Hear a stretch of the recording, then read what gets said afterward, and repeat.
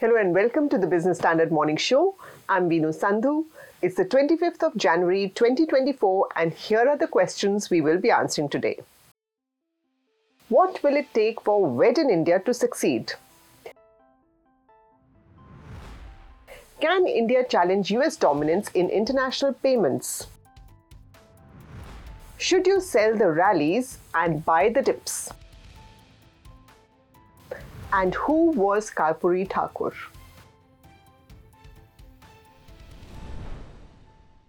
With rising wealth, more and more Indians are choosing exotic foreign destinations to get married. From nearby Phuket to exquisite Italy, their favorite holiday spots are now doubling up as wedding destinations. But this trend is hitting the local wedding industry hard. Prime Minister Narendra Modi has repeatedly appealed to affluent Indians to wed in India. But what will it take for the concept of Wed in India to succeed? Abhijit Kumar finds out.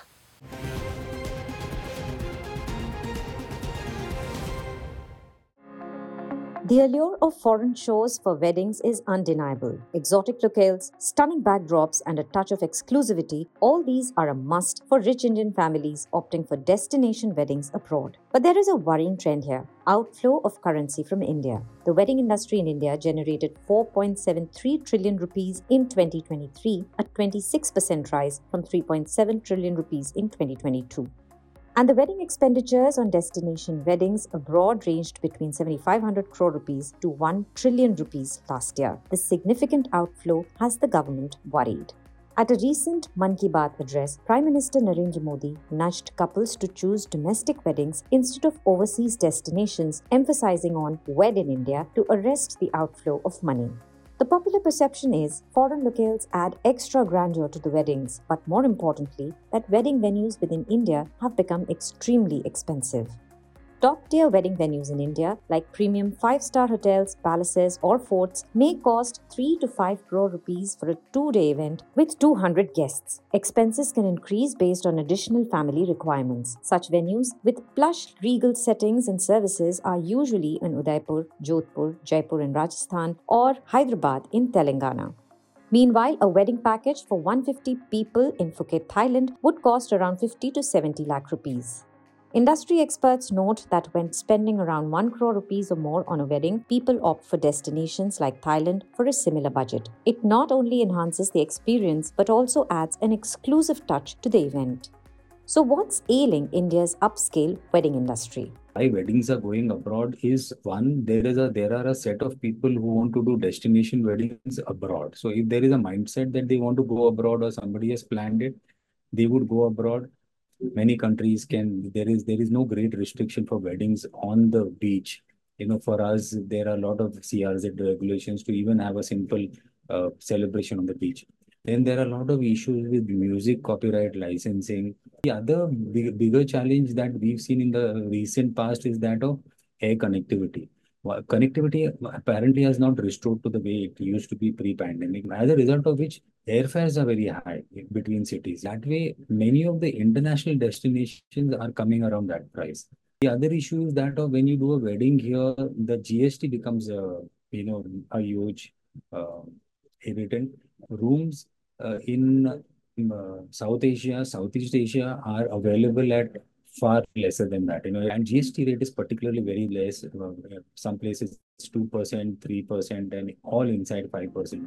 The wedding industry, including the goods and services, is among the top 5 industries in India, and the exodus of wealth poses the question: what can be done to keep these celebrations within our borders? Is there a possible solution? Rajasthan is known for the weddings, but when it comes to the families, the people who are ready to pay extravagant money, they don't want to repeat their destination. So if in one family, one wedding has been done in Rajasthan, they would want to opt for other destinations. So the better way of doing it is, developing more destinations, going towards the south, going towards, the hills and all these places where we can develop more properties and create more scenic views. Until and unless the government gives that push along with the state governments, if I look at outside of Kerala, outside of Goa, outside of Rajasthan, Northeast has got huge potential. Jammu and Kashmir have huge potential. Again, there is huge potential, but that infrastructure push has to come first from the government. Look at what has happened in Ayodhya. The Ram temple has finally come up. Yesterday, Taj signed its third hotel in Ayodhya. Till about a month back, or 2 months back, or 3 months back, nobody thought of putting up a hotel in Ayodhya. Industry insiders believe that to stem the outflow of wealth, more investment is needed in domestic wedding infrastructure. President of the Confederation of All India Traders, VC Bhartiya, had recently highlighted India's potential with over 2,000 locations in 100 cities for grand weddings. The focus should be on developing luxury venues and premium amenities nationwide to stay competitive. According to a 2022 report by hospitality consultancy Hotelivate, India had 1.5 lakh branded hotel rooms, with a proposal for about 59,000 new rooms across the country in the next 5 years. Of this, 72% or about 35,000 rooms were under active development. But analysts say the demand for hotel rooms will outpace supply in the same period. With 25% of the world's weddings taking place in India, Timothy Chi, Global Chief Executive of the Knot Worldwide, which runs the wed tech platform Wedding Wire India, is optimistic. In his words, as Indians increase their spending on weddings, companies like his are bullish about the market. So will the affluent Indians opt for domestic weddings, giving up the clout of a foreign destination wedding? That would alone remain a challenge, the bragging rights or the kind of a mindset that I am doing better than the other, therefore I want to go abroad. But let me tell you, the Prime Minister being now the poster boy or the real, in the sense, real brand ambassador for the country, I'm sure after his statement, there will be a lot of rethinking on going abroad. As India looks towards a future where weddings are not just celebrations but also economic catalysts, the key lies in premiumization and expanding the domestic market. Industry insiders believe a robust infrastructure and state-of-the-art amenities can go a long way to arrest the outflow of money and opportunity.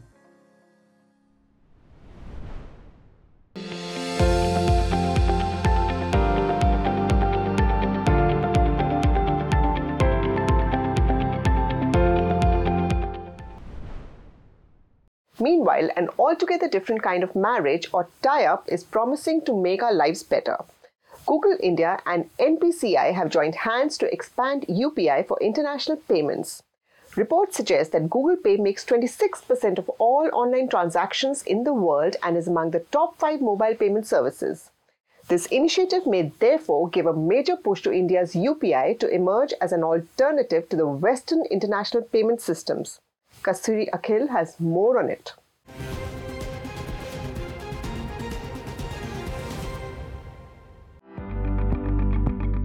Google India Digital Services and NPCI International Payments recently entered into a pact that will act as an enabler to accelerate the expansion of UPI payments across the globe.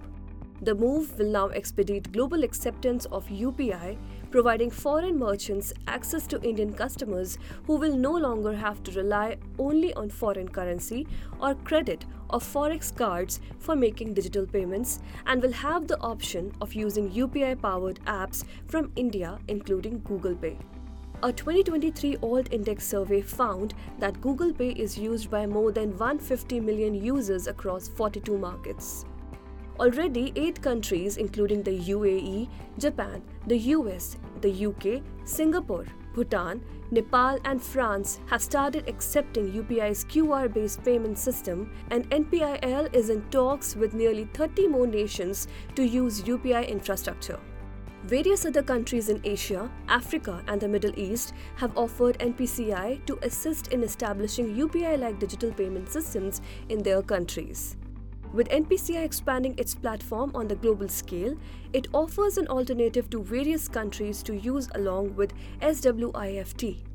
The Society for Worldwide Interbank Financial Telecommunication, or SWIFT, is a messaging system used by over 11,000 member banks and financial institutions in more than 200 countries for financial transactions and payments across borders. So, is UPI technological infrastructure well equipped to challenge an already established international payment system?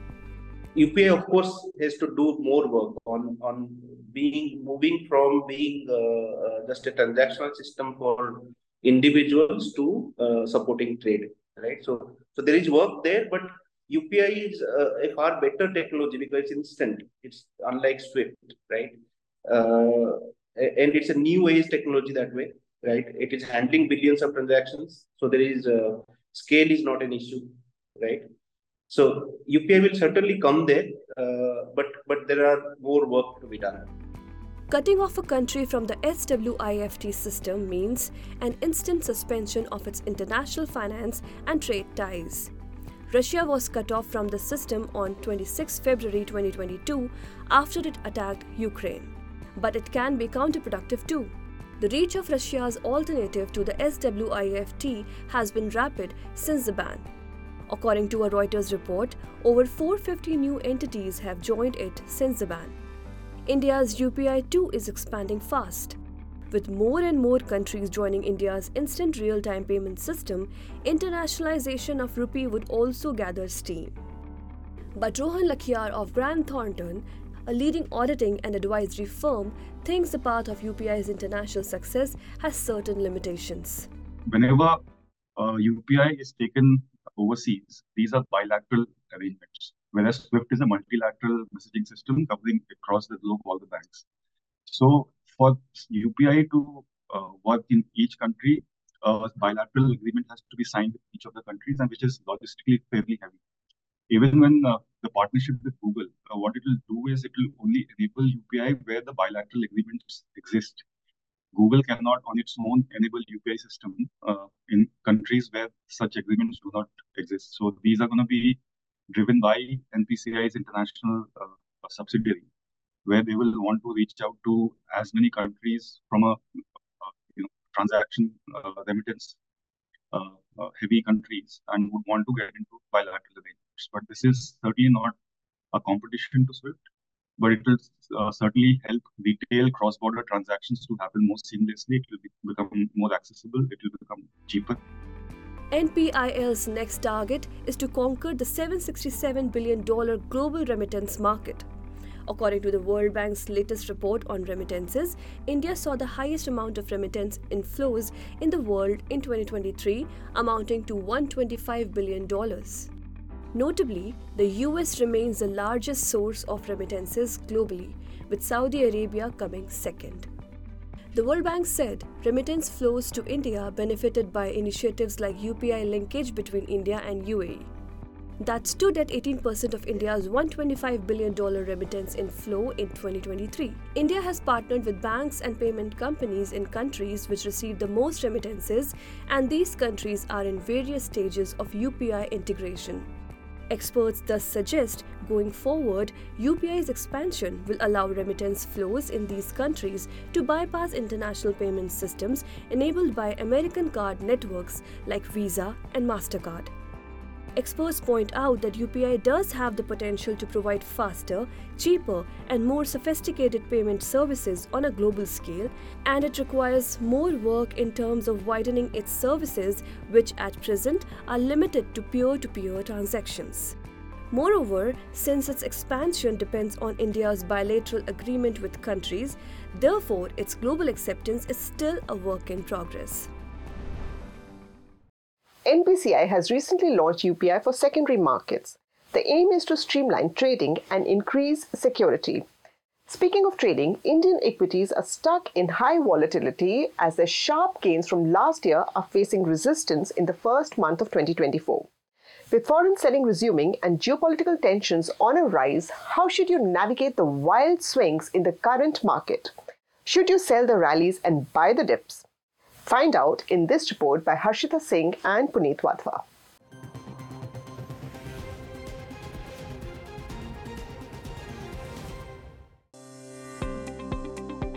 Indian equity markets have been choppy so far this month. The frontline benchmarks have pulled back to one-month lows and are nearly 1% down for January. This comes after a sharp surge since December 2023 that saw the Sensex cross 73,000 and Nifty 22,000 for the first time. Rising geopolitical tensions in the Red Sea and the recent flare-up between Iran and Pakistan are keeping the rally under check as per analysts. In addition, a pushback to hopes of a US rate cut in March and a rise in the US bond yields to 4.16% has also kept markets on the edge. What do analysts make of these wild market swings? And should you sell the rallies or buy the dips? And also, let us not forget the political tension. Now it has come quite close to India. I mean, Iran and Pakistan tension, and also post Taiwan election, there is some war of words, and also there are some signs, including RBI, that the rate cut may not happen very soon. In both US and India. So all this give me fear, along with, as I mentioned, the overvaluation of many small and mid cap. The turbulence is also due to the intensified foreign selling recently. FIIs have sold shares worth 16,601 crore rupees so far in January. Some market participants fear this could also be due to the enhanced disclosure norms that will kick in from February 1. Reports estimate a sell-off worth 1.5 to 2 trillion rupees over the next 6 months is possible by foreign funds that are unable to comply with the SEBI norms. These require FPIs with over 50% holding in a single group or over 25,000 crore rupees exposure in Indian equity assets to provide granular details about their beneficial owners. Despite this risk, analysts suggest investors use any market correction to buy large cap stocks. The large caps are not getting spared, but you will have a cushion in that segment because they are unlikely to crash 5, 10, 20% in a day. So you will have enough time, even if you are negative on the market, to exit. So therefore, this is a time to have a large tilt towards large cap. Buy on the dip because last few days the FIs are also selling. For FIIs and smart HNIs, only the bull market is a good exit point for them to exit without damaging the returns. So everything looks good on economic front, political, economic in the domestic economy, but this could be used to book profit by smart institutional investors and ultra HNIs. So that remains as a risk factor. So therefore, even on the large cap, one can slowly, consider buying on declines. Thus, near-term consolidation will continue in the run-up to the interim budget amid likely pressure from foreign selling. Today, on 25th January, the Lal Street will take cues from global peers and react to Q3 earnings of Bajaj Auto, Tata Steel, and Tech Mahindra, among others. He's making plans for an early retirement. Business Standard. Last week, Indian stocks saw the biggest outflow of foreign funds in 19 months. Clearly, after a record-breaking rally, investors were booking some profit. After the financial markets, let us now talk about socialism. About 35 years after his death, the government has now decided to honor prominent socialist leader Karpoori Thakur with a Bharat Ratna, the country's highest civilian award. Raghav Agarwal tells us more about him.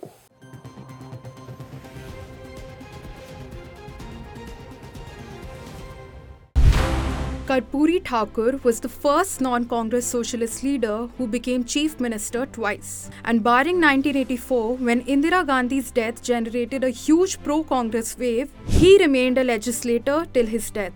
On January 23, a day ahead of his birth centenary, the central government announced Bharat Ratna for him.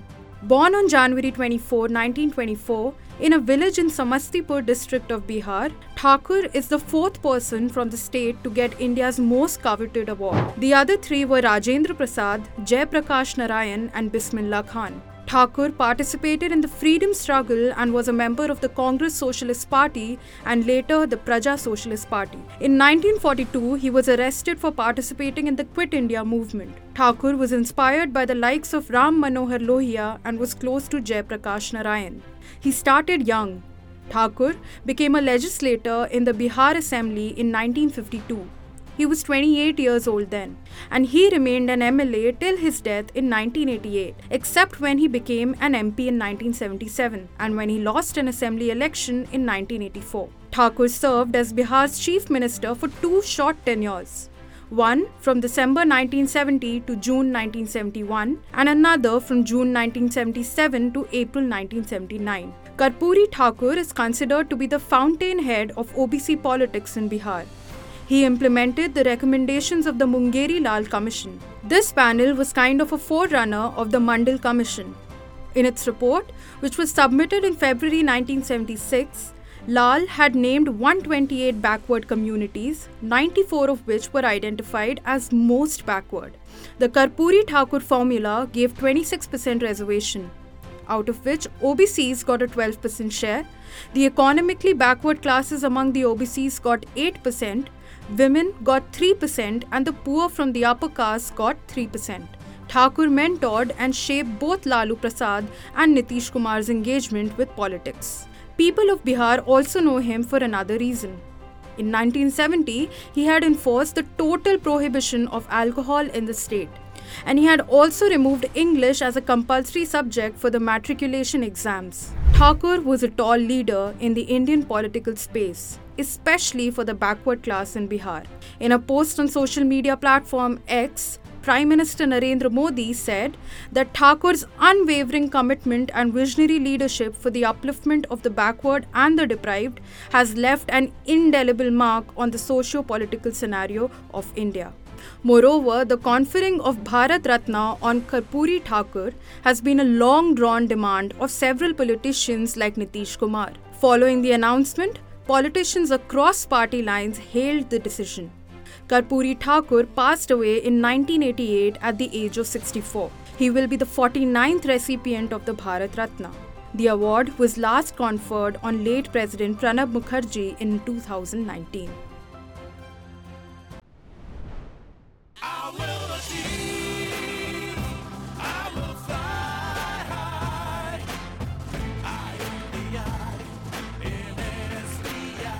I'm backed by the nation's trusted bank, SBI, the banker to every Indian. Reports citing anecdotes say that in 1952, when Karpoori Thakur was selected for an official delegation to Austria, he did not own a coat. He then borrowed a torn coat from a friend for the trip. Well, that's all for today. For more news and analysis, please log into our website, business-standard.com. Thank you for watching.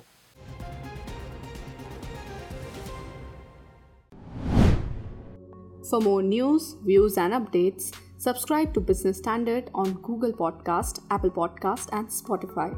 Also follow us on YouTube, Vimeo, Instagram, Twitter, Facebook and LinkedIn.